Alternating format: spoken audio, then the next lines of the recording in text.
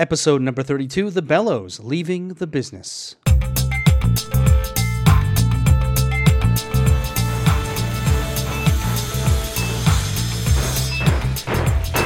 right, cut to edge of stage.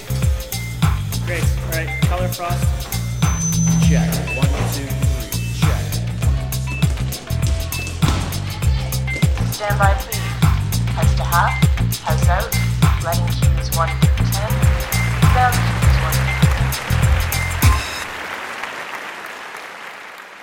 And welcome back to The Title Block, a podcast about Canadian theatre designers, their history, and their craft. And I'm your very relaxed host, Michael Cruz. I've just come off holidays for 3 weeks, and I'm finishing them up by getting this Bellows podcast out to you today. This episode is another presentation of The Bellows, a monthly informal panel discussion about topics germane to working and producing theatre. This time, something very pertinent to my life, leaving the business. In 2004, I was getting antsy with my life in theatre. My career was going well, working across the country, doing interesting and what I felt was important work, but something was missing. The interesting bit of the work, the really creative portion, was quickly becoming, well, really the only thing that was interesting, and it was shrinking each production. As a lighting designer, you get to do many shows a year at pace upwards of 15 or 20 designs, really just to pay the bills, with other smaller one-off gigs. So you get to see and solve many problems, many more than, let's say, a director who would do 3 shows a year, an actor would do 4 or 5 shows a year, and so on. So after a while, I found these productions. I mean, I love the people in theater, love them. That's the thing that I think makes theater for me really special. But I found the shows and the work to be a bit tedious. Solving the same problems over and again, reinventing the wheel, being led down the garden path by people who thought they had a great idea when you knew, and the lighting designers out there will know what I'm talking about, when you knew you were going to end up in the weeds. So I needed new challenges. At 10 years in, I went back to school to become a paramedic, and I've been working full-time since 2007. Now, my love of theatre remains to this day, though it is tempered by the frustration of working in an industry that the majority of the public sees, well, really, as a hobby, and the government treats as a special interest, and not much more than a hobby, if you've seen the budgets lately, and along with other arts, a distraction rather than a backbone of Canadian culture. When you look at the way the arts are supported in the US, the UK, Germany, and other similar cultures, it becomes immediately obvious where the problems lie. Canada does not support its arts, and we treat it as such. And it's not the government's fault necessarily. Canadians themselves, I think, don't approach the arts with the same kind of fervor. And certainly theater is becoming more jeopardized by this thought.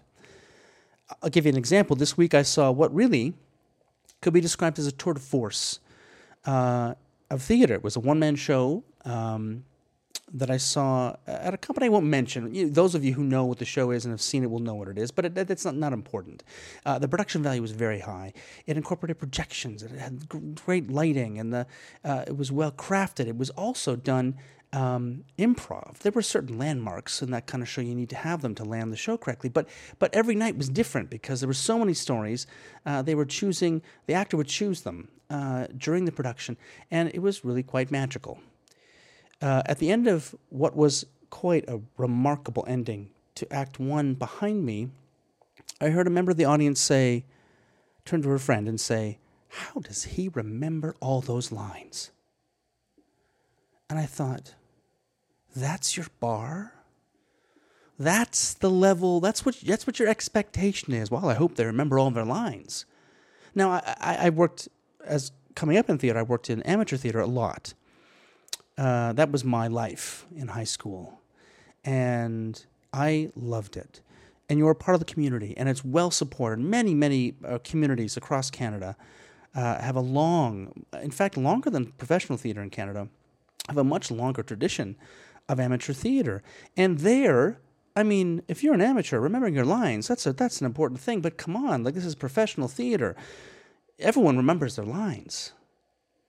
That's not the goal of theater. It's telling a compelling story that speaks to something, speaks to your soul, and comments maybe on society, makes you think a bit differently, gives you a catharsis at the end of it. Those are the goals of professional theater.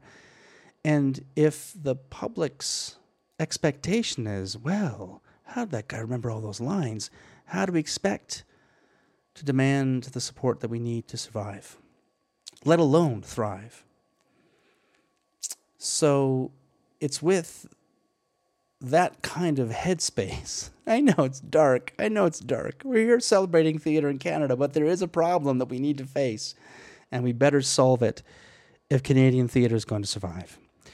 So here at the Bellows, on this episode of the Title Block, we present former stage manager Maria Costa, a personal friend and a lovely person.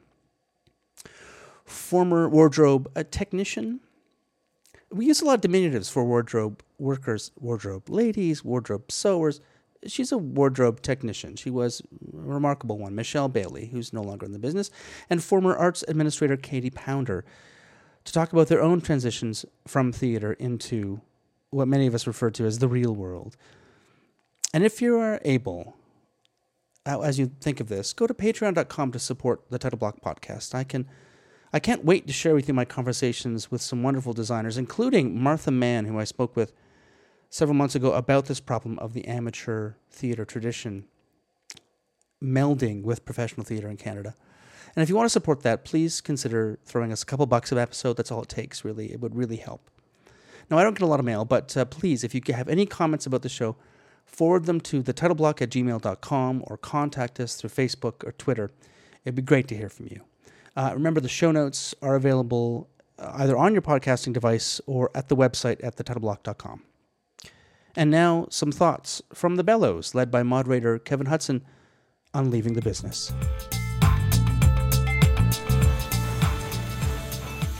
Head technician in the backspace, just over there, why I'm pointing that way. The Bellows is also Mr. Kevin Hudson, who is the head carpenter. Sure. I know things at Tarragon, and the lovely Pip Bradford, who is also not here, and I wish I could say I was representing her, but nobody can represent Pip Bradford. So the next thing is, what is the Bellows? I think most of you have been here before. For those of you who haven't, the Bellows is a monthly event based around teaching you everything that you didn't necessarily learn at theater school. So this evening is something that they almost certainly do not talk about at theater school, as they are trying to get you started in the industry. But anyway, that's for a little bit later. After the panel, which is what we're going to start with, Kevin will moderate, ask our lovely panelists a few questions, and then we will move on to a bit of a mixer afterwards. If you have further questions for the panelists or just want to talk amongst yourselves about what you've learned, hang around, have a drink, meet new people, talk to old people, old friends, carry on about your lives. Great. So the thank yous I have to read from my phone. My apologies if I don't pronounce these properly. The Bellows would like to thank and acknowledge the traditional keepers of this land, who are the Mississaugas of New Credit, the Anishinaabeg people, the Haudenosaunee, and the Huron-Wendat.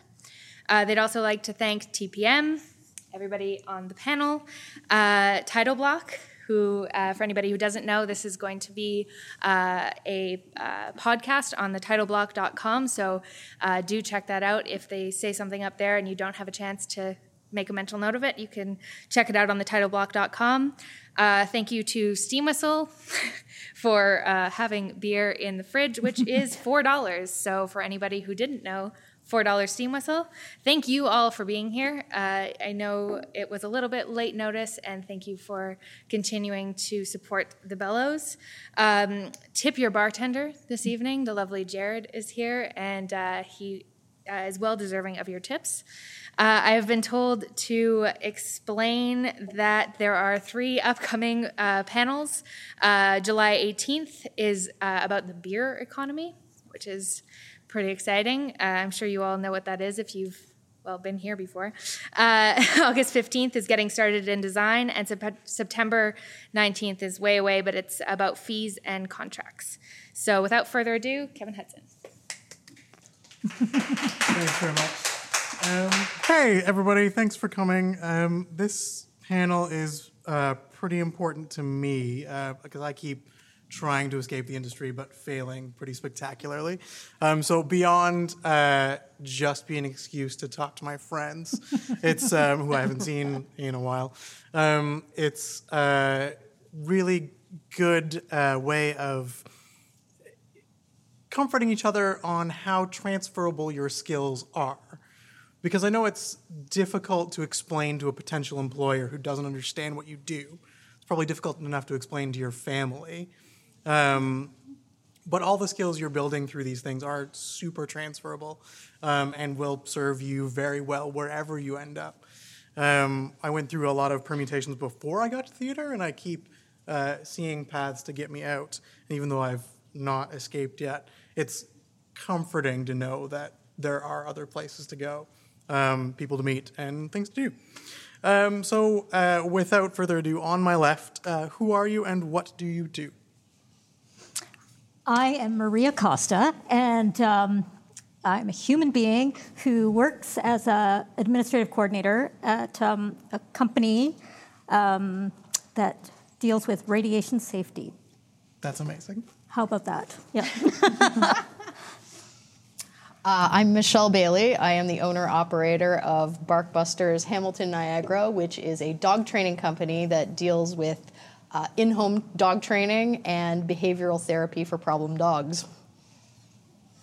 I'm Katie Pounder, and full disclosure, as of today, I am the Associate Director of Student Services at Pearson Higher Learning Services, Higher Learning Education, which is it's a really large corporation, but my sort of section of it that I'm working with is in student retention for all basically a bunch of online learning programs for universities in the States and throughout North America. So for everybody who's not me, what did you do and how did I know you? How do I get to know you? Well, for about 20 years, I worked primarily as a stage manager. I started, as a dresser, apprentice, whatever, and then worked as a stage manager. And then, probably about 6 years before I transitioned, I worked at Humber College a lot and worked as a supervisor. And amazing. Yeah. Post-graduation, I pretended I was a lighting technician and a stage manager for a while, and then I settled into a pretty solid wardrobe career for a while. You and I met when you showed up in my wardrobe shop and demanded I teach you how to sew at Tarragon Theater. That's how I broke the ice with all the wardrobe ladies? That's how that happened. Yeah. I started my arts admin career in just over 10 years ago at Young People's Theatre. And then I actually came here to Passmarais for 2 seasons, which is where I met you. Mm-hmm. You are one of our most trusty carpenters downstairs. Yeah. And for the last 2 years, I've been at Tapestry Opera as their general manager. And up until, well, there's a bit of crossover, so I'm still kind of both. But just left that right away. Fantastic. So, now that you're gone, looking back on it, what got you into theater in the first place? What made you decide that theater was the thing for you? I didn't answer part of your last question. We met, I think, at the Tarragon Extra Space in the wee little booth. But in that tiny, sweaty, gross booth. I think in high school, I was like, I'm going to become a psychologist. And then I was in theater, and I ushered, if any of you know London, Ontario, at the Grand. And it was a really exciting year. There were really cool shows, and I volunteer ushered, and I worked all the time for free, and I really liked it. And then I was asked to stage manage the Dyer Van Frank. And, it has a very sweet message, right? Ultimately, despite everything she's going through, she believes that people are really good at heart. And I thought, this is awesome. I want to do this forever. And so then I went to theater school, and then it felt like I did it forever. And here I am. Amazing. What got me into theater? I think it was in high school. I saw a production of something big. And I remember looking at it going, oh, I want to do this. And then I think I got involved in drama club and ended up kissing my crush on stage that year and went, oh shit, I can do this? Seal the deal. Yeah, let's do this. So then I went to school for it. I went into acting first and then decided, F this. I can't really make a career out of being an actor. So I went into technical theater and here I am. Amazing. Here I was. Yeah. I really wanted to be a veterinarian, so I had all maths and sciences. And then I started, I took drama class, and I actually was only going to take it for 1 year, and then the next year I was signed up for auto shop, and then was scared, the teacher scared the crap out of me, and my drama teacher was like, why aren't you in my class? And so that sort of cemented that. And then after some Sears Drama Festival time, and by the time I got to OAC, I was like, no, I want to be in theater. And I never thought, I enjoyed acting, but I never thought that I wanted to necessarily be on stage or even directing, but I always wanted to learn more about it and either teach or in some other facet. Right on. So I'm hearing like the theater bug. Yeah. Yeah, for sure. It bit. That's awesome. I remember Sears Drama Festival. I had a great time at Sears Drama Festival. I actually won an award for wearing a dress on stage and playing a woman. Nice. Yeah, Mrs. Drudge was an old English woman. Wonderful. That's the only time in your Yeah. life, though, right? That was the only time I won an award. Oh. There's still time. For sure. Yeah. And so just the bug of it, is that what kept you in theater for a while? Or like what keeps you going to do those things? Like what was the tie that you built there? I mean, for me, I really like there's something about being part of a team that's all pulling towards one goal, something about really strict deadlines that I actually really like. Like the sort of camaraderie you get from an approaching opening night is a really fascinating environment that I really like. I think for me it was the allure of doing something and meeting people that most people don't get to meet. Right. Seeing some famous people in their underwear. Like that's what kept me going. Yeah.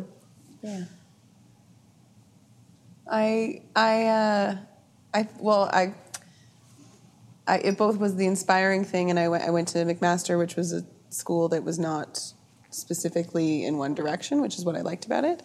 And I thought I wanted to go to teachers college. And I actually applied to arts admin school as a backup in case I didn't get into teachers college. Right. And I ended up getting in. I was going to travel and go to Australia. And then I had sort of met the people at Humber College and was just going, we're like, well, I should see what this is because I applied. And then when I got there, I was like, I found my people. It was really weird because it's like admin, but I had been in between school. I had taken some time off and was processing mortgage applications and doing some terrible things that made me like really not want to do anything corporate whatsoever. Not that it's terrible, but the financial industry is depressing if you care about human beings, which I do. And so, it ended up as being a backup and then ended up sort of being the way. And if I realized, I was like, oh, I can actually use my theater degree and have a job, and that I'm using it for, which was really lovely. So, Right. That's great. I think I was quite fortunate when I was finishing up school. I had an instructor who was like, okay, here's what you need to do. You need to apply here. You need to apply here. You need to apply here. You need to mention me here. You need to mention this person here. And she was like on me. And so my first job at a theater school was, rest in peace, Theatre Plus Toronto, which I was the apprentice, and it was in rep. And I worked like all the time, like 12 hours a day for the whole summer. And, it was the first time I was making real money, and I was like so excited. And then my boss apologized to me for how little they were paying me, and I had like no idea. I was like, this is awesome. And I was living with like 1,000 people in a house, and it was totally cool. And I was meeting all these people, and then, I went to Canadian Stage, and I felt like the new it girl, right? Like I was 20-nothing, and I was getting all this work, and I was really lucky, and I was meeting like, Peter Hinton, who would come into work wearing a judge's robe every day. He was very eccentric, and I was like, these people are awesome, and like just really great actors, and just kind of knowing all these people. Like all of a sudden, I know 100 people in the city. Like it was really quite exciting, and And then, of course, eventually my luck ran out. But I do want to add that I felt like throughout the whole time that there were certain parts of stage management that I was really awesome at, and parts that I sucked at. And I kept focusing on what I sucked at, and I kept thinking, and, you know, I'd run into people who I hadn't seen in like 2 months, and they were like, so have you left theater? Because I would always say, I'm out. I can't do it. And then I would get enough work that I could live, so I just kept doing it. And then I was like, okay, no, really, I'm out. And then it'd be like 10 years later, and I'm like, okay, well, no, actually, no, I really like it now. And then I would hate it again. And so, but, you know, if you work on a great project, it can really kind of keep you coasting for a while. Yeah. And then you work on the horrible one, and you're like, I can't do it anymore. And the circle continues. Yeah. That's funny, because I think the project that you and I worked on at Tarragon was the one that, like, kicked me in the teeth. Like, I hated that. I could not deal with that show. Body and Soul. I couldn't handle it. Oh, I thought there was another. I could not handle it. No, I just couldn't handle that show. That was it. Okay. That was the first show as a technician. I was like, had like all this pride that I was like watching the show. I was there for the people. Like, I had my fingers ready. I was so ready. And that show, I just read a book. I couldn't handle it. Like, that was the first show where I just brought out a book. And funnily enough, that was, I think, the second time I had done that show. And the first time, big lovin'. Like, I made a shitload of money because it was a corporate gig. Yeah. And I bought myself a MacBook, and I worked with like a group of people, and it was all like we workshop forever, and they would have to tell their stories. They were older women, and they would have to tell their stories about childhood or, you know, love, first love. And I just sat there. I just loved it. I thought, I get paid to listen to all these like real women tell their stories about innocence, and now they're older and that kind of journey. And I was digging it. And then we remounted it on our own dime, and we went to Tarragon, and the space was way tinier, and there was no corporate money, and it was much harder, I have to say. So, interesting. Yeah. Mm-hmm. I didn't know that. Yeah. Yep. I think that's what my grandmother refers to as chicken one day, feathers the next. Yeah, exactly. For sure. Yeah. It was the show that broke my technician self. Oh. It's fine. No, being a carpenter is way better. It's awesome. It's the best. I feel responsible for No. You were very pleasant and very professional. So how, getting to arts admin and wardrobe and stage management, how did you describe it as a long path to get from your sort of theater bug to what you ended up making a living at? I had to put in a lot of time as an intern. Well, not a lot of time, but like a really crazy, probably the craziest year of my life. Lots of hours. Lots of hours. Right. Because I didn't want to take out loans or anything again after I'd already done school. So, so I ended up waitressing almost full time, interning almost full time, and or in school almost full time, all at the same time.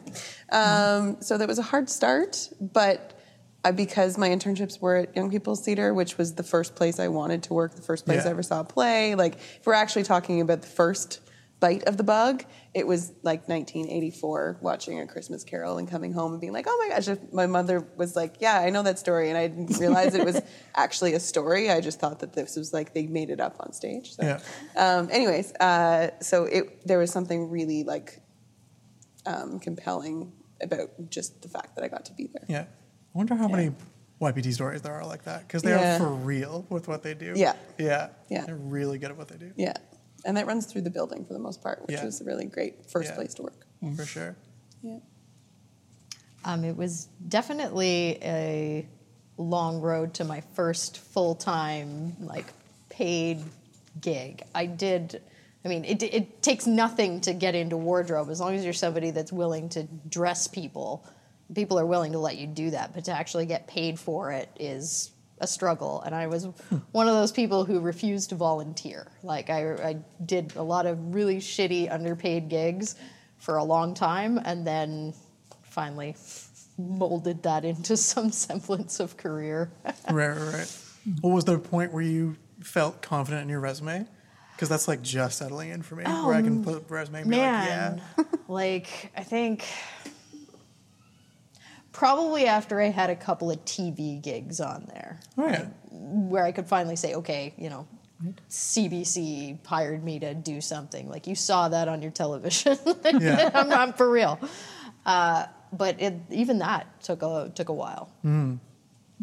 Well, how does it work with intern experience? Like, at what point do you, because presumably then, like, at what point do you, I don't know, I've never interned. To be able to transfer it? It's hard. Well, and I've been on the hiring process a lot too, so right. I've seen people who are probably incredible future employees be totally disregarded because, they're just an intern. So you don't want to do it too long in order to be stuck on that track. But in terms, if you can actually get an internship at a place you want to work, it's the best inside track. Like I applied for one internship at YPT. I had to do 3 for school, and they got longer and more full time as it went. And they asked me to do a second one there that summer, and I ended up. There was a position opening up that was assisting the managing director and production manager. And so they actually handed me the job application and said, this is, or the posting, and said, this is coming up. We would like you to apply, which was incredible. Yeah. Both having, specific training for a job, which was awesome and not very easy to do. Bless you. In all careers, especially artistic ones. But also just like I made it my mission to learn everything I could about that building and how it worked. So it wasn't even about my experience. It was about how quickly I could hit the ground running once I started. Yeah. And so I think that's what got me the job. But so how does it work for, I guess there's an equity card involved. Yeah. Like, so presumably like you get X number of credits or... Exactly. And then I don't know what it is now, but when I started, it was either 6 total apprentice credits, 6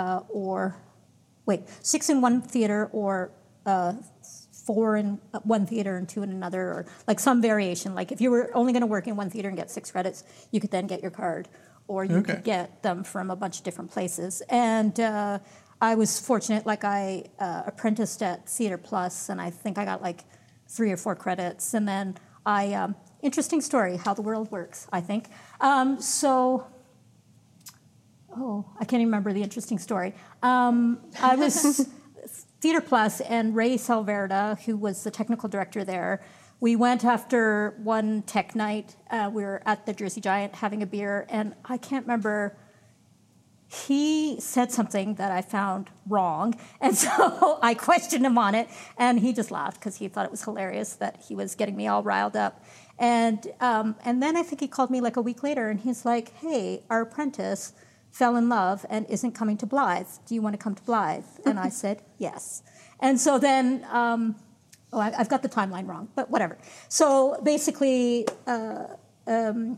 Theatre Plus, and then I think I went and did some apprenticeship/dresser work at Berkeley Street with Canadian Stage. So it was like, basically, you get to be the apprentice in rehearsal for a show with Canadian Stage. And then once that's open, you get to be the dresser for the Théâtre Français show and do their laundry. And that was kind of like that. So I think I got a couple extra credits.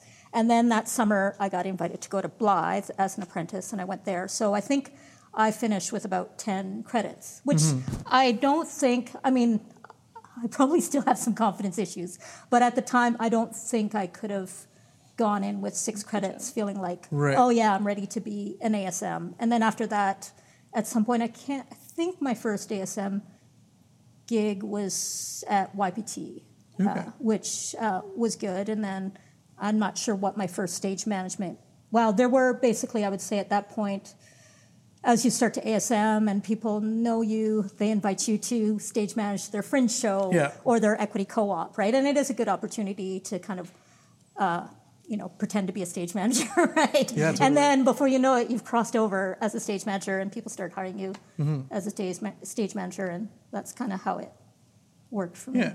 I think the experience of getting way more credits than you need is not a rare one. I don't think it's a bad one, to be honest. Totally. Yeah. Because you get to meet more people and, Right on. Yeah. So at those full-time gigs, how would you describe the working environment? Like, was it a lot of work? Did you love every second of it? I mean, because you said there were things about stage management that you were good at and things you sucked at. So how did you balance that sort of dissonance? I mean, I think I worked a lot. Like, I brought homework home, and I would, and there were, for me, my problem area, I don't know if there are any stage managers in the audience, but would be like, you do your rough blocking of a show, and that was fine. And then when you start to do more detailed work, and like you realize, oh, I've only got this much room on my page to write all this new blocking, and then do I rip it out? And I could never kind of catch up when it got to that stage. And then, like, I loved prompting. I was like, if I could just prompt all day, I would just do that. And then, like, calling a show, I kind of loved it. Like, it's just very focused and. Like but then sometimes the people stuff, like I think I'm good with people, but then sometimes I'm like, I don't care. I just don't care. Like, why is this now my problem? Like, I really don't care. Mm-hmm. But you're not allowed to say that. Yeah. Or maybe you can. I just didn't think I could. Now you can. Yeah, exactly. So, there are certain times where, and it was very immersive, like it was my whole life, right? And I kind of started feeling like, it's a bit messed up. Like, where do I exist outside of theater? And I didn't know. So that's kind of where the trouble began for me. Right. I mean, I think I was a good designer. I think I was good at the job, good at shopping, good at, finding jeans that fit people. Jeez. But when it came down to it, it was. I don't think it was anything about the job itself that started to squeeze me out. I think it was outside forces, never enough money, never enough time. Budgets got whittled down from when I started, like when the budgets are smaller than when you started the job 5 years ago. That's tough. It just becomes really, really impossible. And I think on the flip side, on the other side of that, designers were also, feeling that crunch too. Fees were probably not as high, so I didn't have designers as present. So I would find myself doing both jobs. When I was supposed to be just the head of wardrobe and building a show, I would find myself making a lot of the design decisions for an absentee designer. Sometimes through no fault of their own, they were just doing 1,000 different projects at once. But that was the thing that really started to get to me. Otherwise, I loved the work. I loved the job. I especially, like, starting at YPT, it's like a microcosm of a functioning society in a lot of ways. And because there's just such a presence of the people that you're serving all the time. Like, if you ever get stressed out or worried or working too many hours, and you just go into the lobby and all of a sudden there's 465 children coming out of a show, like chatting and so excited. So it was very gratifying being there all the time. And all of the jobs that I've done have been really gratifying in terms of seeing the most work on the show or on the stage, and the people, and the same thing, the idea of coming together for opening night and how we all have different roles to play in this huge process. So that, like, is still there. And it wasn't like I was like, I'm out of here, theater, blah. It came close. But it was really, sorry, we're not repeating another question, but essentially an opportunity presented itself that I was interested in, and we'll get into that after. But I realized recently that I actually have no boundaries as a human being, which is one of my greatest strengths and also my greatest flaw.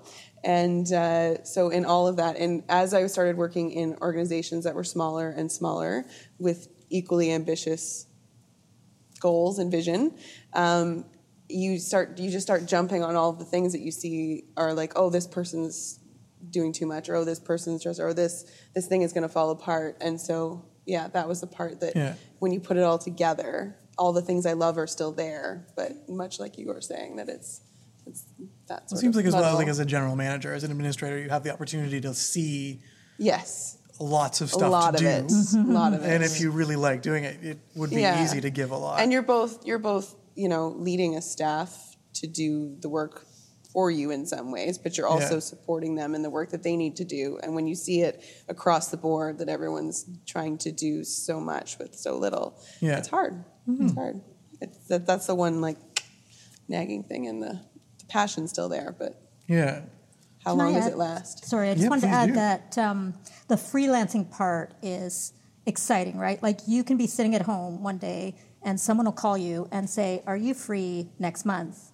And you say yes, and you get to go do a touring show to, I don't know, Vancouver or something. And then conversely, you go, "Oh my God, after, in the next month, I have no work for the rest of my life." Like it's horrifying. Like I think as you get older too, you go like, I can't live like this. Like, I have my RSP. Yeah. Thank God I had it when I was like 5. And, but it's also exciting, right? Because sometimes like a company you've wanted to work with calls you up, and you go, I get to work there because I was home. I mean, now there's texts and it's a different world, but that was Yeah. my world back in the day. Totally. The voicemail. Well, I think I've been there as well. Like, I've gotten the ability to go to China, for instance, with Yeah. the show. It's amazing. It's fantastic. It's Yeah. amazing.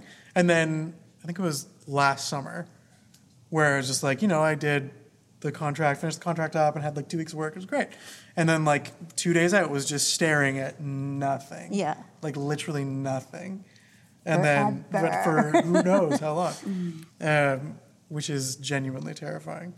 And the appeal at that point of like a full-time, solid, like year-round, 2 weeks vacation, that kind of like just stability is amazing. So, but for Michelle, so you bought a franchise. I did. Which is gutsy, I would say. And expensive. Yeah. And on a scale of 1 to 10, terrifying? Terrifying. Yeah. Yeah. Because essentially, so you're, to buy a franchise, you're taking a part of a business, but you're starting your own business just with a little bit of a head start. It's the best and worst parts of running your own business, but working for somebody else. So just to give a little bit of background, the reason I made the leap to be a dog trainer was because how old is my dog now?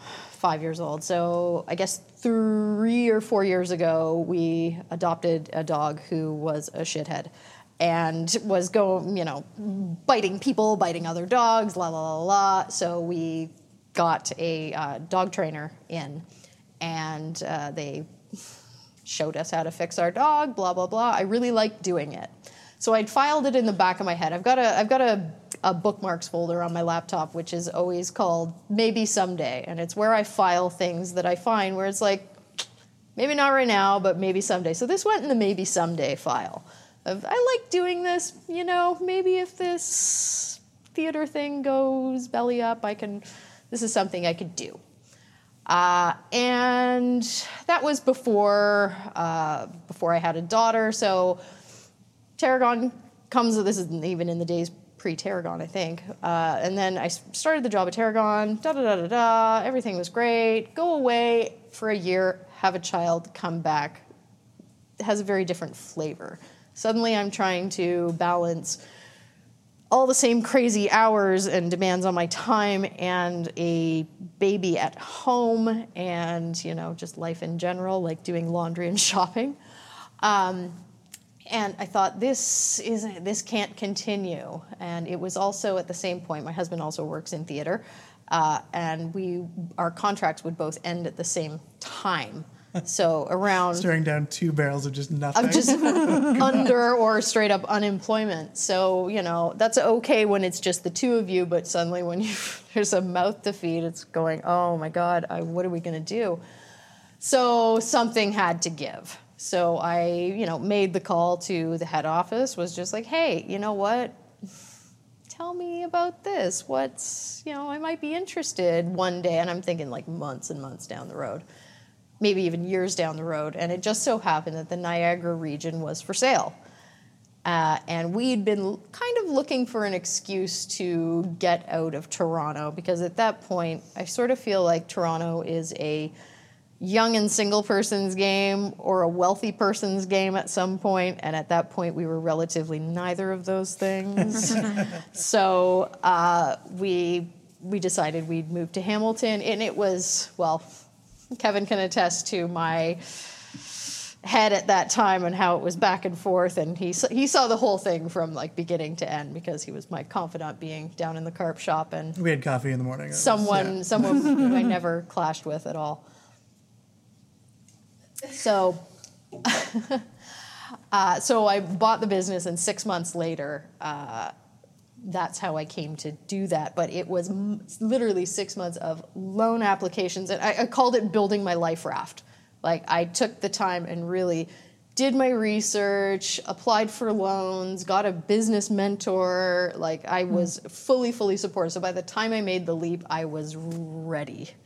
But it was really, really scary to do that. And by the time I got the day I got the phone call saying I was approved for the loan, it was like it was like standing at the edge of a cliff going, okay, am I really doing this? Is this my life now? But best decision I ever made, actually, for me. It sounds like there was a little bit of like background information, and then the stars kind of aligned. Yeah, for the most part. Preparation and opportunity, Some of it I was suppose. some of it was preparation, and some of it was just things working out really well. Like, we happened to find a place to rent in Hamilton that was right by the GO station, so Dan could continue to commute into work. Like just things like that. Yeah. And sometimes that just happens, and that's when you realize that the path is actually open, and you just need to go down it as long as it takes you. Right on. And I wonder sometimes, at least for me personally and in general, if the path is always there, you just don't see it. Yeah. Or you don't want to see it. Yeah. Which is true. And I still don't even know. You'll have to find me 6 months from now to find out about that. But, yeah. What was it for? What gave you the kick to end? Yeah. Well, it was actually a joke. My partner is also in theater, and Sort of, but also in this room. And also made his own. He made his own sort of segue into a world that made more sense, where he could do the stuff that he wants to do and less of the stuff that he had to do to keep it all going. He's an academic, by the way. Yeah. He's an academic, so seeing that when we first, probably about a year after we got together, but also there was a couple times where I was just so exhausted and just so and I kept seeing people as dog walkers in my neighborhood. And I was Dog like, you know what? walkers Fuck it. I think I just want to be a dog walker. And I didn't mean that in just want to be like. I was like, I actually think like if you ask me what would make me happy, seeing a dog is an instant joy for me beyond almost everything else. Yeah. And so I thought about it for a while, and I was like, well, I don't know. And Dave laughed at me because for 3 months, 4 months, he'd be like, that there's it's not theater in your current job or dog walking. There's a whole other different set of options in between. And I was like, yeah, okay, but I couldn't see it. And I in order to be able to work in theater administration and live in Toronto and have student loans, I waitressed for the first 5 years of my things on the side. So I also had that brain. I was like, okay, well, I can either be an arts administrator, a waitress, or a dog walker. That was what I had in my brain for the longest time. So I think, it's twofold. I had that sort of what if there's another world? I don't know crossover. I don't know about transferable skills. I don't know what I want to do. I don't know. And it's hard because you're it's not just a job. It's it's treated amongst all the people I respect as a life path, that this is what you choose, and that it's very hard, especially with no boundaries, to figure out where it all ends. And so this current opportunity that I just started today was actually, someone called me who's a friend of a family friend, and said, I have a job that I think you'd be great at, totally outside of your field. And so we talked through it, and essentially it was something that she was redefining her team and knew what kind of skills she needed. And she's like, I've been through this for the last 10 years enough. And she'd grown with this company. And she said, I can find someone who has all of the things on paper that you would need, and the training would be shorter. She's like, but ultimately what I need is someone that this team will follow into battle. Like, I can't teach people skills. Yeah. So she's like, I feel like you're smart. You have strategy, you have all these things, but this is something that I can't teach in people, is just being a good person and wanting to see people do well and encouraging them to do that. So anyway, so I'm very lucky in that this opportunity thing that I decided to take it. I ended up getting the job as well. That was another step. Ultimately, it was all of the things I loved colliding with each other and realizing that the other thing I loved, which is this wonderful man, I never got to see anymore. Mm-hmm. So that was sort of the piece that was made it like, okay, well, That'll do it. I have to. So this is almost too good a segue to pass up, and we're going to talk about transferable skills. But I actually want to hear Maria's. Well, I'm going to have kick? the anti-romantic story, I guess. Yeah, you knew it. I tried to run away a few times from theater, and actually shortly after, maybe it was you, I don't know, the project we did, I was with someone. I said, look, you're a freelance musician. I'm a freelance stage manager. I want a family. I want a house. I don't see how we can do this. And you know what? I've been doing this for a long time. I'm totally happy to walk away. So I'm thinking, I'm going to go get an office job, and you can be freelance musician, and we'll build a little life together. Cool? And he was like, maybe my first time. But anyway, and so that was 2008, and some of you may recall that was the recession. And that was really not a great time to go, hey, I've never done office work, really. Like, I worked at my cousin's office once for like a month, and I'm going to just get an office job. And I went to, so I was like, I'm not taking stage management work, because that's the other thing, right? Like, you freelance, you're like, I'm not doing it, and then you get worried because you see the bank account going down, and somebody calls you and you go, okay, I'm doing it. And I was like, I'm not doing it. And so I didn't, and I had saved a bunch of money in the industrial portion of the project, and so that was supposed to be for down payment, but I basically lived off that essentially for a year. And I went to like a job finding club, I went to Human Resources Canada, and I met with a counselor there who I would say is not maybe very creative, because she couldn't really see it. She was like, yeah, I don't know what to suggest.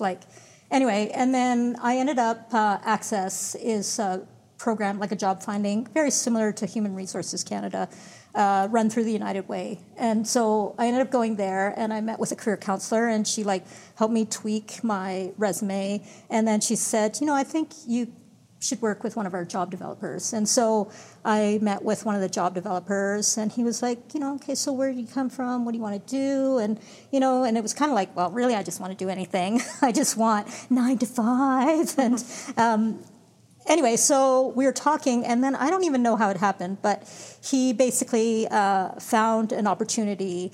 This organization that I work in now had an office admin person who worked part-time.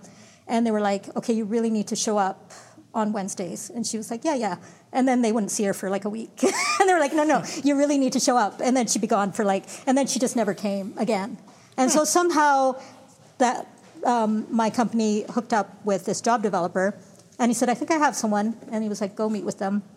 And the president thought it was fantastic that I came from a creative background. And he was like, we need creative people. And the executive director was like, okay, can you print labels? And I was like, sure.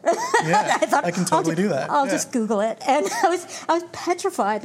So I got the job, and I was petrified. I was like, I don't know how to be normal.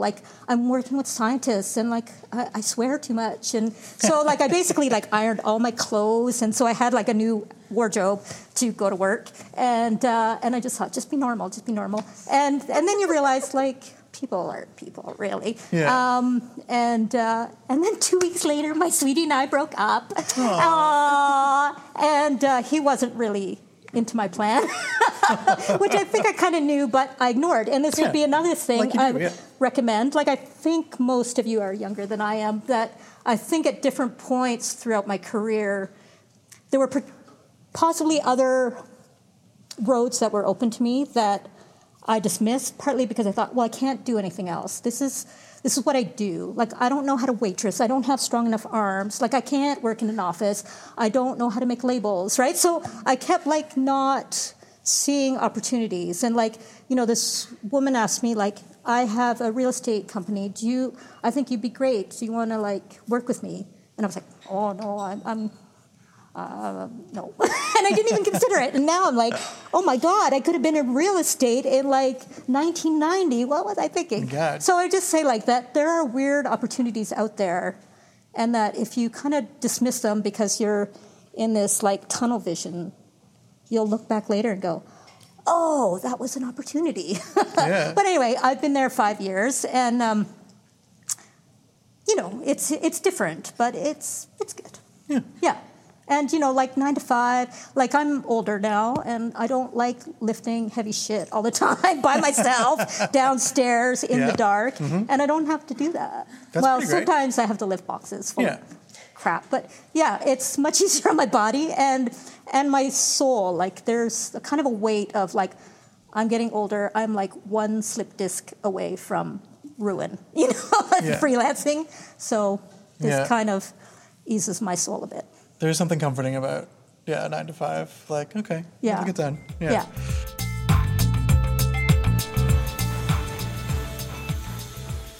Hey there, it's me, Michael Cruz, your host, interrupting briefly again to thank those of you who have chosen to support the Title Block on patreon.com.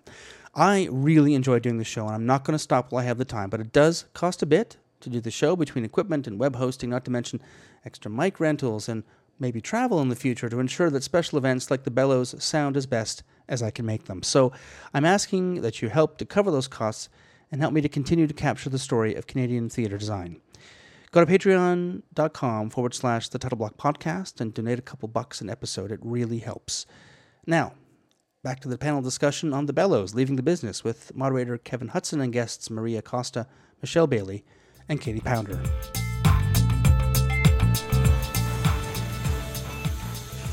So, I mean, transferable skills is where we were headed. I mean, for me, it's easy. A carpenter is kind of a carpenter. I mean, there's lots of stuff I don't know. I don't know how to form concrete, for instance, but I can figure it out. Otherwise, you just screw plywood together, make shapes, and you pour stuff in it. It's fine. So, I mean, You've clearly never poured No. I have a couple times, but... don't stand on his bridge. No, do not. Unless it's made of wood, because I understand that. Yeah, concrete's actually really difficult. Anyway, it's very complex. But it cures underwater, which is pretty impressive. Administration seems like it would be like a kind of knock it out of the park, like a no-brainer. Like, no, I can run this office. Yeah. Do you go in there guns blazing? You're just like, what? I got this. No, because I wasn't. The good thing about it was that when I went into the interview, the hardest part was actually redoing my resume. I didn't obviously I had to add the current job on it, and it wasn't about changing anything except for how I communicated about myself and the type of things that I did.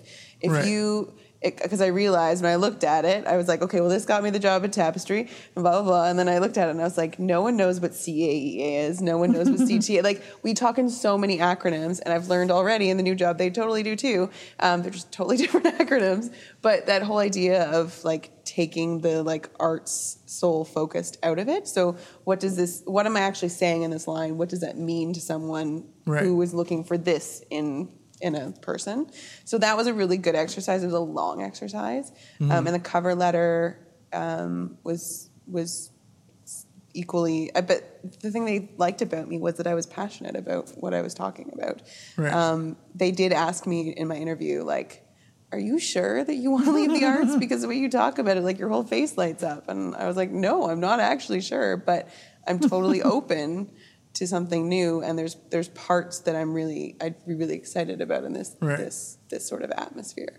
So I think yes, it's much more easily thought of as transferable because you're still in an office. Yeah. But there was quite a few steps to actually make it. Yeah. So, And it's about selling yourself at that point. Yeah. And they don't know you. Then, yeah. But the good thing about it was that because wasn't like, I need this job so much to get out of here. Like it was like, okay, well, what is this? And so I went in interviewing them as much as they were interviewing me. Yeah.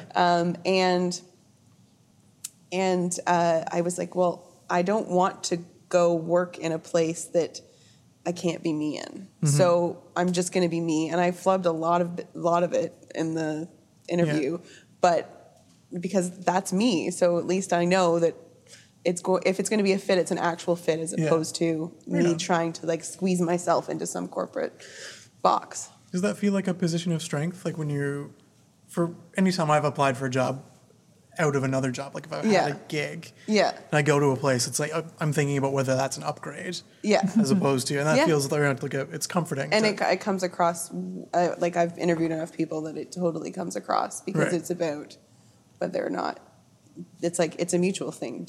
It's a relationship. You're forming a relationship, right? And there's so often that we're just like, I'll do anything. And especially in theater, like, I don't care. I just want to be here where the art is. So yeah, I think it's totally a luxury to be able to have that. Yep. I worked for that luxury, but it's still a luxury to be able to have that. Yeah. For sure. I mean, you mentioned people skills earlier. Yeah. Transferable. Yeah. Yeah. Totally. And that's what I'm most excited about this job, actually, is that like all of the things that have been really hard in the last few gigs and few seasons that I've been part of, where we're trying to do so much and come out of a sort of deficit or whatever, and really inspiring, like incredible work and an awesome team. So I'm still sad about all of the stuff that isn't there, but the hardest part has been not feeling like I can take care of the people that are doing it with me in the way that I would like to. That's really important to me, beyond the art itself. Like my definitions of success are totally different than like an artistic director's per se. Yeah.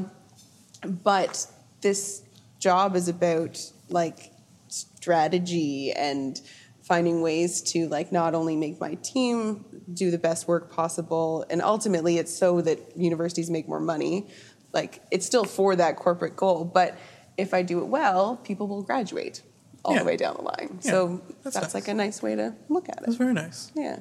But it is like, essentially they were really interested in, I couldn't give any examples that were specific to their industry, but they're looking for, okay, well, how are you able to get a team to do something? And like when I joined Tapestry specifically, we were coming through a big transition and rebuilt a team from sort of nowhere, and credit's all theirs. It's not mine, but it's what we did together that we sort of rebuilt a place. Awesome.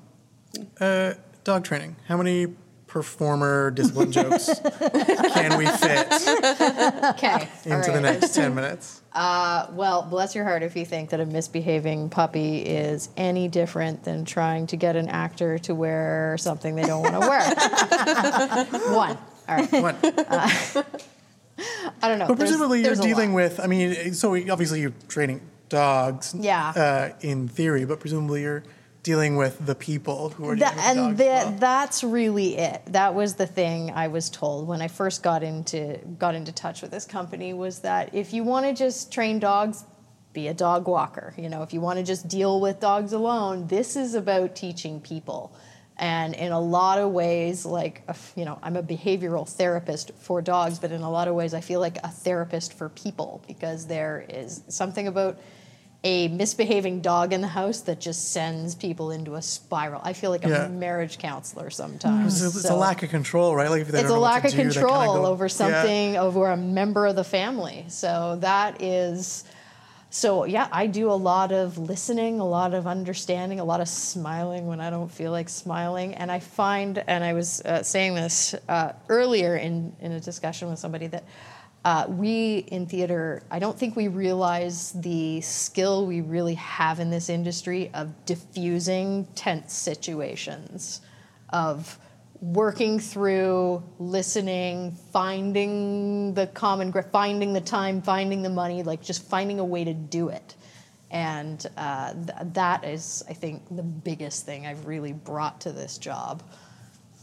And managing a budget, because I run my own business. That's the other thing. A lot of my fellow trainers were absolutely lost on the business side of it, because that's the two sides of the coin I deal with. Like, I'm a dog trainer on one side, but I'm also a business owner on the other side. And that was no problem for me.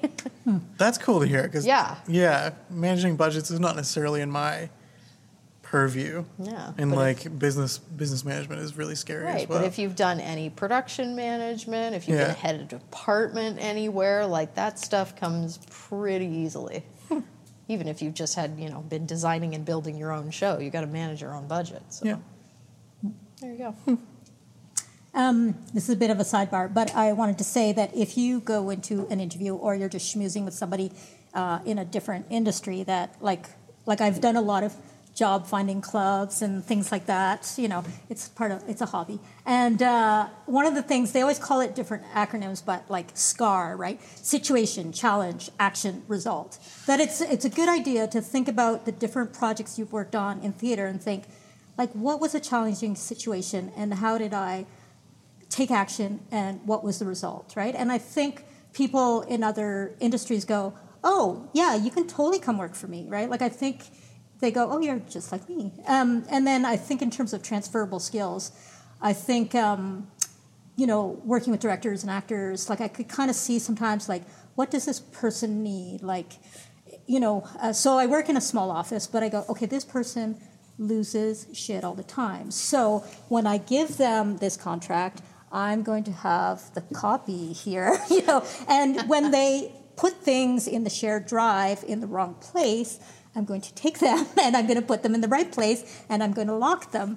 So like, you have the chaos people, and sometimes I'm one of those chaos people, but like I find like there's always that stage manager that kind of does the overview of the people and go, okay, what do they need? Like, what do we need to make this organization work optimally, right? And so, like I got to manage the toner situation and all that kind of stuff, which, is very stage managey. You got to have sharpened pencils every day. And so some of that is very kind of easy, and people do appreciate it, and then they don't. And, then I get bitter. And, but I would say that. So it's not different. Yeah, no, it's not different. That what is different is I used to think I was very nice. And I think partly because I freelance. So, you work in a theater and you think, well, I want to work here again. So you don't say, well, this policy is stupid, right?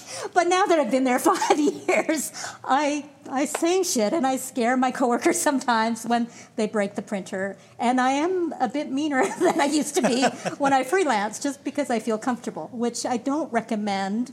But it's just something I've noticed about how, like, maybe I was always ragey, but I just bottled it. But now, so that's not really a transferable skill. I'm not quite sure. Right. But I think basically, it's a great transfer.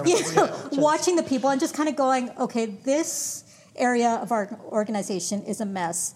Can I, or it's not functioning well, can I help make it run better? And I kind of get off on that. Like, I don't know, it's a weird thing, but I love finding like a cheaper teleconferencing system. Like, I save the organization $300 every time they teleconference, and I'm like, I'm pleased with myself for that, because I like talk to all these different people. Anyway, it's, whatever floats your boat, and that floats my boat. For sure. But I also wanted to add that, my job, like, it's hard in terms of, I feel like I did lose a community a little bit. Like, I still have friends that I love from my theater days, but it's harder to kind of get together.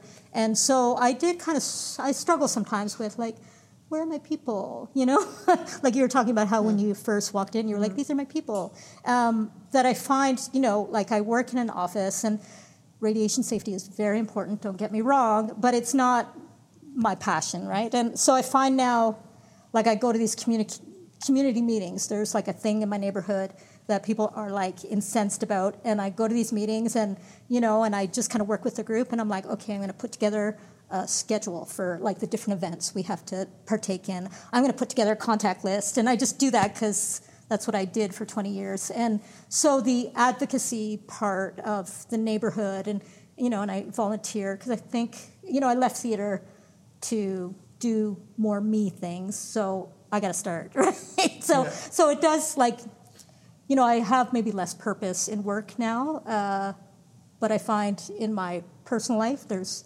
a bit more purpose, which is nice. That is nice. Yeah. I'd like to talk a little more about that, actually. Okay, to be continued. Purpose in work is really interesting because that's sort of a well-phrased way to, I think, talk about a lot of people's theater experience. Yeah. Where, you're only able to do this one thing. It happens to be a very rewarding thing, and it's pretty easy to get lost in that environment. Agreed. And sort of one of the things that started to seduce me when I was a technician particularly was the idea of, because I was working evenings all the time, so bands would come to town and be like, well, I'm not seeing that because I'm working. And just the idea of, purpose outside of work. Like, what is the purpose of work is, make you money so you can go see these shows. Mm-hmm. As opposed to, well, I am what I do. Yeah, and I was very much, I am what I do, and it's like, I'm going to leave it, and I'm going to have a family, and that's going to be my thing. And then it didn't happen. So it was like, oh, shit, I don't have the family, I don't have the relationship, I don't have the career. Like, it was really, it was quite shocking to be at this point in my life and go, oh, I did not see being here at this point. Like, it really sideswiped me, I have to say. So I feel like I'm just starting to, well, maybe not just starting, but I'm coming through that and going, okay, like, I got to be happy with me because I'm walking, with myself every day. So what makes me happy? And, and I don't want to be working 60 hours a week in theater for scale, a G house, like with the rats or like, I can't do it anymore. There's no rats in theater. No, there's no rats in theater. Don't go to no, that's true. That was the old days before fumigators and stuff. Mm-hmm. Yeah. Well, especially because 60-hour weeks, I mean, they're survivable, but they put off those questions. Yeah. That sort of self-reflection that, people might find boring. Maybe this is just for us, but like that kind of just figuring out what it is that you want to do. If you're only able to do the one thing, you're not able to explore other things. And I was like 20 forever. And then all of a sudden I was like 45. And I went, what the hell? Like, I don't know how that happened, but it'll happen. That's all I have to say. Amazing. One of the questions I had on here that I think you answered was, like, which of those transferable skills comes directly from theater? Because you mentioned sort of, I might want to say conflict resolution, but more diffusing the tension. Bomb diffusing. Yeah, bomb diffusing. That's really it. And other than being a FBI agent, do you think you could get those sort of skills from anywhere else? Not to the same extent, I don't think. It's not the kind of thing you learn in like a weekend team building seminar kind of thing. It's what you learn from really being in the shit. What you learn from those 60-hour weeks and all the rest of it. Right. Yeah, through just repetition and experience. You can't teach it in a way. So, yeah. Excellent. Yeah. It's hard to think of other industries or sectors or types of jobs where you have, there's lots of different people who do more than one thing in theater, but in terms of the roles of bringing this show from the person who wrote it to the thing at the end, it's hard to think of teams that are that diverse in terms of what they actually do for the common goal. So I think it affords something extra beyond many other opportunities. Well, I think that it's interesting you should say it that way because I think the thing that theater has unique to it is that the team is always changing. Yeah.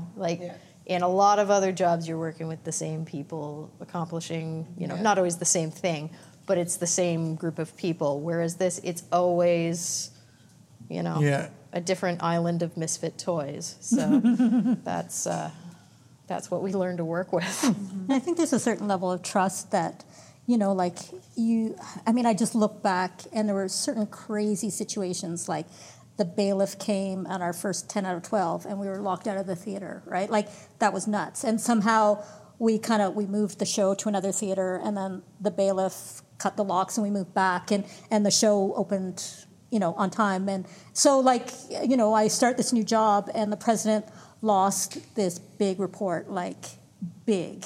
He said it disappeared from his computer and it was gone. And so we had a third-party IT person, and he was spinning. He was losing his mind. But somehow I thought, he'll find something. Like, he'll find the second last draft, and, like, it's going to be fine. Like, no one is going to die. And, like, I'm sure if you were a surgeon, you would have that experience in other situations. You'd be like, fair. Nobody's going to die. We're good here. Like, you can be stressed out, but we're going to be okay. And so I find being in an office that there's that adrenaline in theater, right? There's never enough time. There's never enough money. Like, there's a new scene on preview. Like, it's always exciting all the time. And you just trust that we're going to have something to show people. They might hate it, but it's going to be something, and we'll all get by. And so I find taking that to the office is good. Like, mind you, I do get a bit flappy about certain things, but generally I trust that, this situation, this person is upset about something, and I feel like I'm really good at customer service. Like, I feel like everybody is my client, and because I feel like as a stage manager, everybody's my client in a way, and so I find that transferable skill is really good. Like, I can just be like, I hear you, I understand you're upset, I apologize, and okay, so here's what we can do for you, and people seem to respond to that, and so that's good to always keep under your hat. Not to bring it down, what do you miss? Personally, I miss having a workplace because I work alone. I work from a home office, and to be sure, I have a fantastic network of fellow trainers who are super supportive and just a phone call away, and we all really, band together. But going into a brick and mortar workplace and talking to people, because there are some days where I will spend way too much time in my own head, way too much time alone. Right. It's your first day on a gig. I have no idea. I'm gonna pontificate and figure out what I might miss.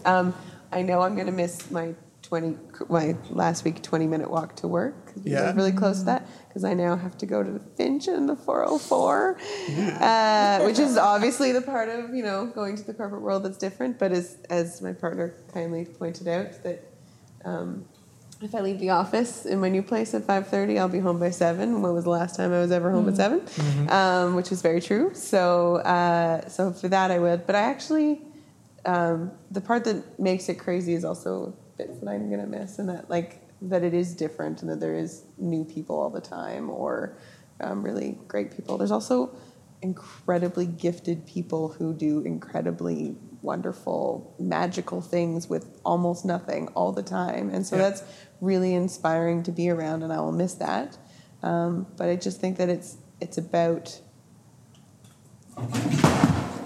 keeping the personal part. Podcast. No. I think it's about for me right now. It's about, okay, I have no boundaries, so let's find a place that naturally has them. But also keeping the balance between what fuels you versus drains you. And even if it's only 50-50 part of the time, that's okay. But when it's draining more than it's fueling, you start to resent the stuff that you used to be inspired by. Yeah. And so I don't think I was ever fully there, but I can totally see that, and I'm happy to get some new skills, and maybe I'll bring them back to theater. Yeah, for sure. Yeah. Go for it. I think I mentioned earlier community, and I find like working on a show, like I always have a crush, be it, man, woman, child. Like there's just somebody that I love, and it's like, I want you to be my new best friend, right? And so I kind of amass, my darlings. And then, so that's fewer and far between now, because I don't kind of, run into all these new people all the time. And so it's kind of, it's sad. But, the Facebook is nice, so I still see people. Yeah. And I do actually still work the Doras. So if you're only going to work one day a year in theater, the Doras is the best day to do it. But it's also kind of sad because, like, all the nominees get read, and I'm like, I don't know who's this person? And they're all, like, and when I was working at Humber, I would know kind of the up-and-comers. And now I don't know anybody. And I was saying to the production manager, okay, like the year John Kaplan does not present Adora is the year I'm out. And she's like, actually, Susan Cole is presenting one this year. He's not doing it. And I'm like, oh, shit. Good thing I'm not a woman of my word, and I'm going to do it anyway. But it's weird because I feel kind of a bit like an outsider. And there was YPT had its 50th anniversary, last month. And I went and I was excited because I saw some people, I saw when I was apprenticing and it was exciting, but I was weepy the whole time because I was like, and someone, in theater community had passed away like 2 weeks before. And I just kind of was feeling like that chapter is gone and that sort of like these people that I bonded with, like, when will I ever see them again? Will I see them at someone's funeral? Like I was getting very sad about it and just feeling like, yeah, that magic of these people, because you do bond. You're like in the dark in a beautiful summer day or spring day, for 12 hours, and crazy stuff goes on. And you just, like, you have some good stories after every show. And so, yeah, it's that kind of adventure and just the bonding with people. Like, I bond with my coworkers, but, like, I don't bond when some, like, kid pulls a fire alarm on our last matinee at YPT. Like, you bond during that stuff because it's so nuts, right? And you have to get 400 kids back into a theater. Like, that kind of stuff is awesome, and you don't have those kind of adventures and those interactions as much. As much. I think to add a note of hope. I feel That's like my this job. is really depressing. Not only did I leave theater, but I also left Toronto, and that was sort of a double blow for me. I'm moving to a new place. Like we had a few friends there because I feel like Hamilton's next. Everyone's moving there, but I didn't have like my tribe there, and I feel that those people are still going, like, your friends are your friends, they're gonna stick around. Like, I still see this Joker all the time, and and everyone else, even people that have moved to other cities and what have you. So I think that's what I was really, really worried about when I left is this it? Am I just never gonna see these people? And granted, not every day, but still enough. And Facebook is such a great thing now. I don't think I could have done this even, 10 years ago when it wasn't so much a thing. And I think I used to see theater too. Like when I worked in theater, I'd hear like, oh, this show's awesome, you have to go see it. And I'm less in tune, right? And like Facebook, Are you more prone to see theater though? Because I don't see Well, I was like, go through periods when I worked where like on my day off, I'd go see a show because like, this is my only chance. And and then I'd go through periods where I'm like, oh, I'm not going anywhere near a theater. And and now I may be more apt to go see an opera or like kind of refine my palette a bit more. But I kind of miss being in the know, like this is the one to go see. Like this actor will make you weep, and sometimes I'll catch things. It's Claire Falter. She'll make you weep. There you go. Yeah. So I'm not as in tune, and being kind of, I don't know, like a hipster. Like I've never was a hipster, but being part of a scene, right? Like a cultural scene. Yeah. Like I felt kind of cool. Like I'm a cool person. So I'd go to a party and I'd be like, I work in theater. People would be like, oh, whatever. But I always thought, I think that's cool. Yeah. And now I'm like, I just realized that I don't qualify for arts worker tickets anymore. lie. We'll never know. I know. Yeah, I feel like I've put enough time in that I should for perpetuity. You kept some business cards as well. Yeah. That's true. I've got lots of business cards, but For sure. yeah, no, I just thought about that right now. It's a new thought. Yeah. I don't know. I haven't seen theater in a long time, which is sad because I feel like I need to see theater in order to keep liking theater. Yeah. To be honest, to be on the other side of the curtain is really great. And that was one of the things that, like, I always just wanted to go see stuff and not know how the tricks were done anymore. To be a bit of an outsider seems kind of exciting Can't in go a back, weird way. though. No, you can't go back. You No, can't go never back. go back. Once you've been behind the curtain, it's all over. It's all over. Do you all still feel like you support the arts at all? I'm here, aren't I? Yeah. Well, okay. Thanks very much, then. Good night. Yeah. I mean, I feel like do more. Like, Yeah. you know, I do, like, every once in a while I'll alternate a subscription, and whether, like, it was the art gallery for a while, so it wasn't theater directly. Because I bumped into you at the art gallery. What's that? We bumped That's into each right, other I at the art know. gallery. And Yeah. we were, like, geeking out at some, like, book fair, like, which I think is great. You get to kind of foster these other parts of yourself. Yeah, and I think at different points, I think, oh, yeah, if I get some more money, maybe I'll get some subscriptions. And I never do. Like, you know, I end up buying light fixtures instead. But, yeah, no, it is interesting. I'd like to figure out how to do more of it. But, Right. yeah, I still like the arts for sure in theater. I feel like I've been following things more closely than I did. You know, you used to be like my shows and what I'm working on, and like maybe I'll catch something, but I keep my finger a little more on the pulse now, just because I'm not directly a part of it. That's interesting. Yeah. I'm hoping, and I think that I'll actually, in smaller doses, have more to offer. Actually, Yeah. So I may. That's interesting. I've been asked to join a board actually. That's So, exciting. but that's the type of thing that I can still like. Then I'm not throwing away a bunch of skills that may not be exactly transferable. So Right. it's nice to be able to think in that way. And like I care deeply not only about the type of work that each of the places that I've worked at do, but also the people who bring that to life. So Right. I don't let go of things very easily, which is because I don't have boundaries. So like I'll still be around. I don't think I'm going anywhere necessarily, but the plan is to not be around so much in the whole grand scheme of things. Like, Right. yeah. I think that's a good point, because when I left, I decided I need a good long break, and Yeah. that was a very, very healthy thing. And so I should say I keep my finger on the pulse, but it's only been in the last 6 months or so where I've finally gone, okay, yeah, we can be friends again. It's like being friends with an ex, you know? You need a good long break first. Yeah. And I find I can watch a show and get more into the story than I could before. And every once in a while I think, oh, is the problem the costume? Like, what's going on? Like, why is this scene not, you know, like there's still a bit of that. Pick it up. But I can get kind of wrapped in the story a bit more. And, you know, like I saw Robert Lepage's show last year, 228 or something. Yeah. And it was a real kind of mix of theater and cinematography. And like it was really mixed media. Like it was just really interesting. Like this industry, like there's so much potential for it to change, and it, you know, and you still have like the one-hander show, and so it's kind of exciting still. Like, you know, you can go and go,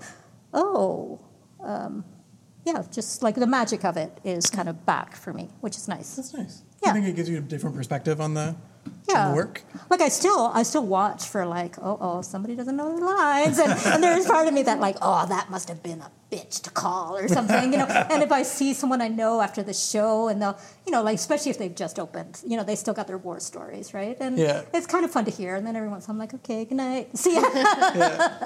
Yeah. So it's interesting. Awesome. I'm almost out of questions. I think this is really. Is anybody else wanting to know anything about what's going on outside of the theater world? Has anybody actually quit since we? Yeah, go for it. We talked a little bit about it, but I was curious about re-education in more formal sense. I don't think any of you went back to school, but as far as job training, getting mentors, clubs, things like that, I'm potentially looking at another 4-year degree, which is scaring the bejesus out of me. But just re-education in general, formal or informal. What was your experience with that, and or the hurdles or welcome things? That was the one thing that was like before this job possible opportunity presented itself, that like I actually was like, I think I want to work in HR more, and I think I want to I think that's actually what my skills are. I don't know if this is the best, I don't need to be the person at the top telling everyone what to do. I think I actually want to be supporting people from around. And that was the one terrifying part, was because I already went to school, and then I went back to school and did a post-grad. I still have student loans. Like I just was like, I'm 36. I don't want to be doing this forever. So I'm lucky in that way that I'm able to try and test something out without having to do that. I may still decide I want to do that. I think it's just about, like, you approach things differently when you're not 20 or 22 and looking at it. So talking to someone in it to be like, do I need this in order to get to this job or in order to get to this type of work? And can I do it in terms of financial stability, like the cost versus gain of it all? If there is a way to sort of sidestep into the, maybe not the job you want, but the job that may lead to the job that you want, and that sort of like longer game might work. Yeah. But yeah, it depends on what's going on in your life. I'm right now at this moment in time, I'm glad that I didn't have to do that because I'm not, didn't want to go back to student brain, but if it was something I really cared about and was really, really interested in, I think I would have considered that. Yeah. I think for me anyway, I mean, it's a question of the things I want to do require tickets and qualifications and certificates rather than degrees, you know what I mean? Like I could go get a welding ticket and that would take me a little while. And that obviously seems worth it because that's a qualification I need. Whereas for an extra degree, like, I think that's a question that you would probably be better answering for yourself, to be honest. Like, just, I don't mean to be meta or ridiculous, but like if it's the path you think you need, like all the experience you've built thus far is not wasted. It's never wasted. So like if that's the way you want to get to there, then go for it. But there may also be another way you can sort of work 2 steps sideways and find another path to go in. I think that's really true because I looked into, after I actually desperately tried to stay in theater, like I applied for every upper level wardrobe job I could find, and decided, and I think I've said this charmingly, that I couldn't wait around for somebody to retire or die again because the next step up for me was like, I wanted to do Shaw or Stratford, and those jobs weren't coming up anymore.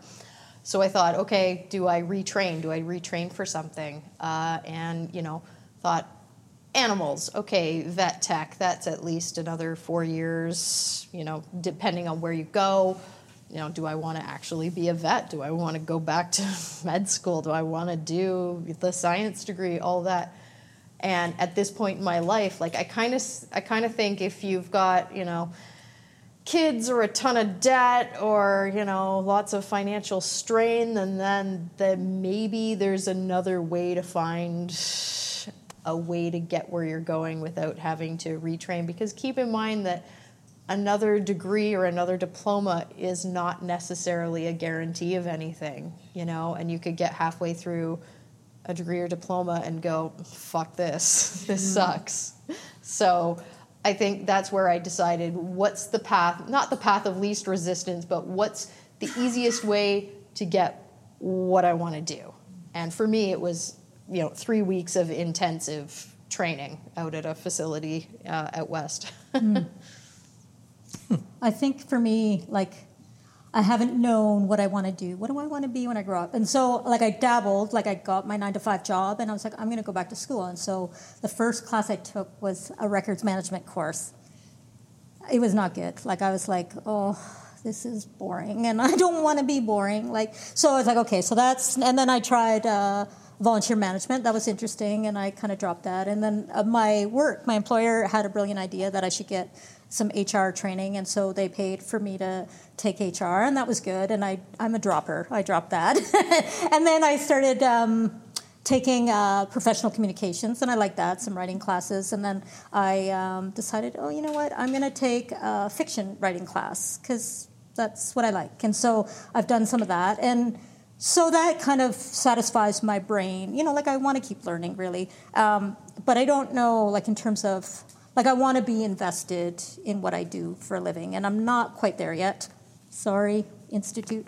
But I went to see a job developer. I threw some money at it, and I said, look, here's what I need from you. I need you to not be practical, right? Like, I know I have a diploma from a college. Like, people like BAs, MAs, that kind of stuff, PhDs, and I don't have that. So I feel like that's a bit of a barrier sometimes to transferable skills. And so I said, I don't want you to be practical. Like, I just want us to look at, my aptitude testing and just, like, see what's out there. And I'll figure out how I'm going to make that happen.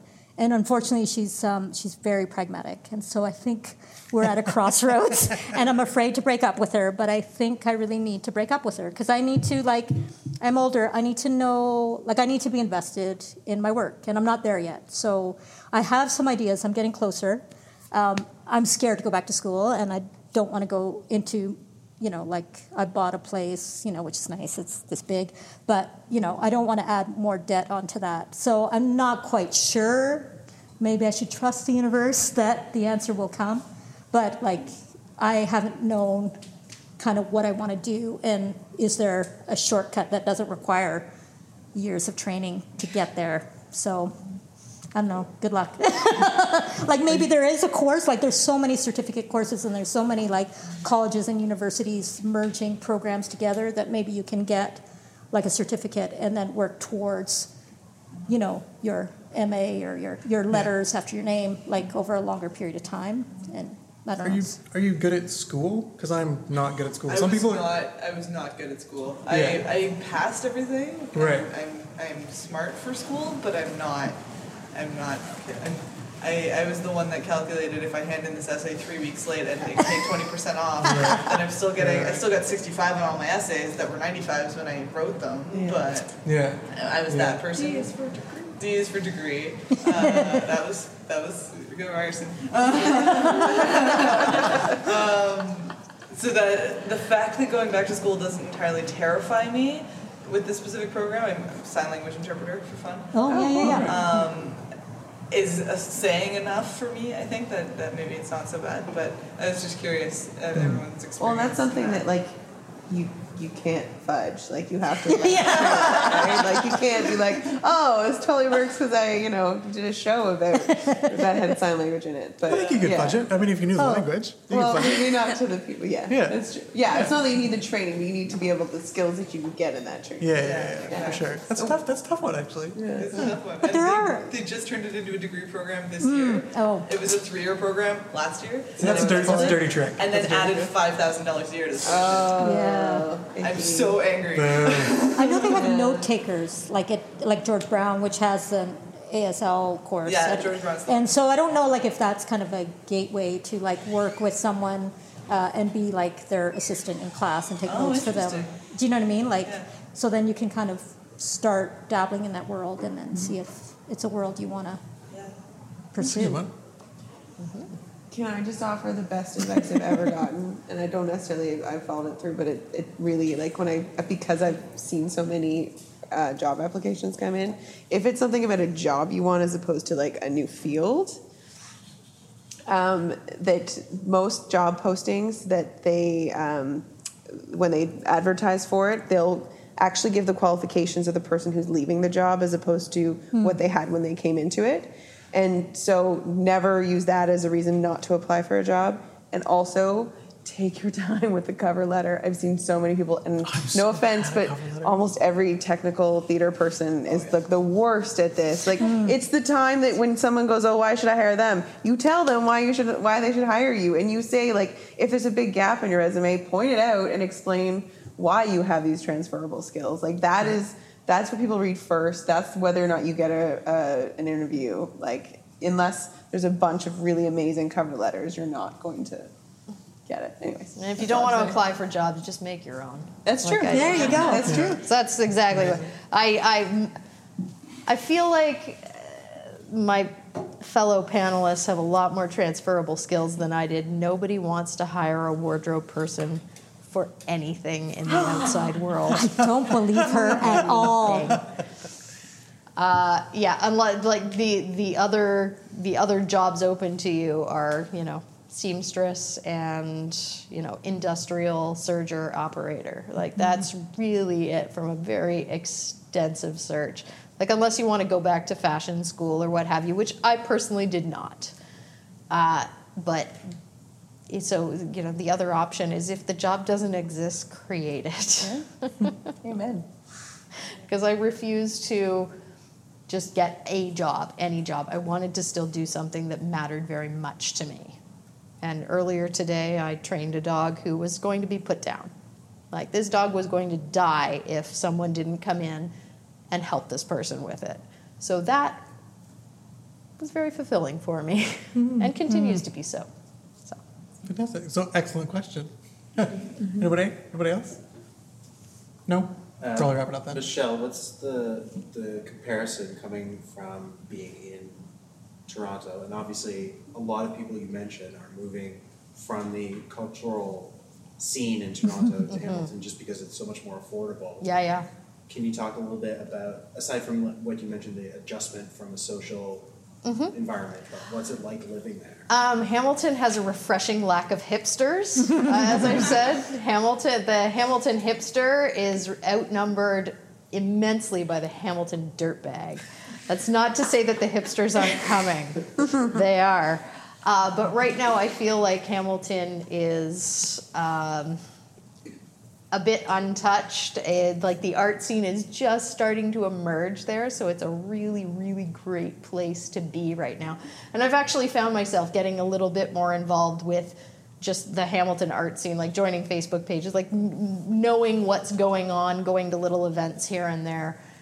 So it is definitely a good place to be. Keep your eye on it. There's a lot of coffee shops. There's like a lot of coffee shops. Lousy with coffee shops. There's great craft beer. There is, Taco joints and stuff there's too. the food. Forget about it. There's everything you need. Great. Can't hail cabs though. That's Oh, weird. not the greatest. You can call them. You just Right. can't. Blue. Just can't. Just hit 7 until a cab arrives. That's all you have to do. All right, then. Anybody else? Thank you all for coming. Yay. I think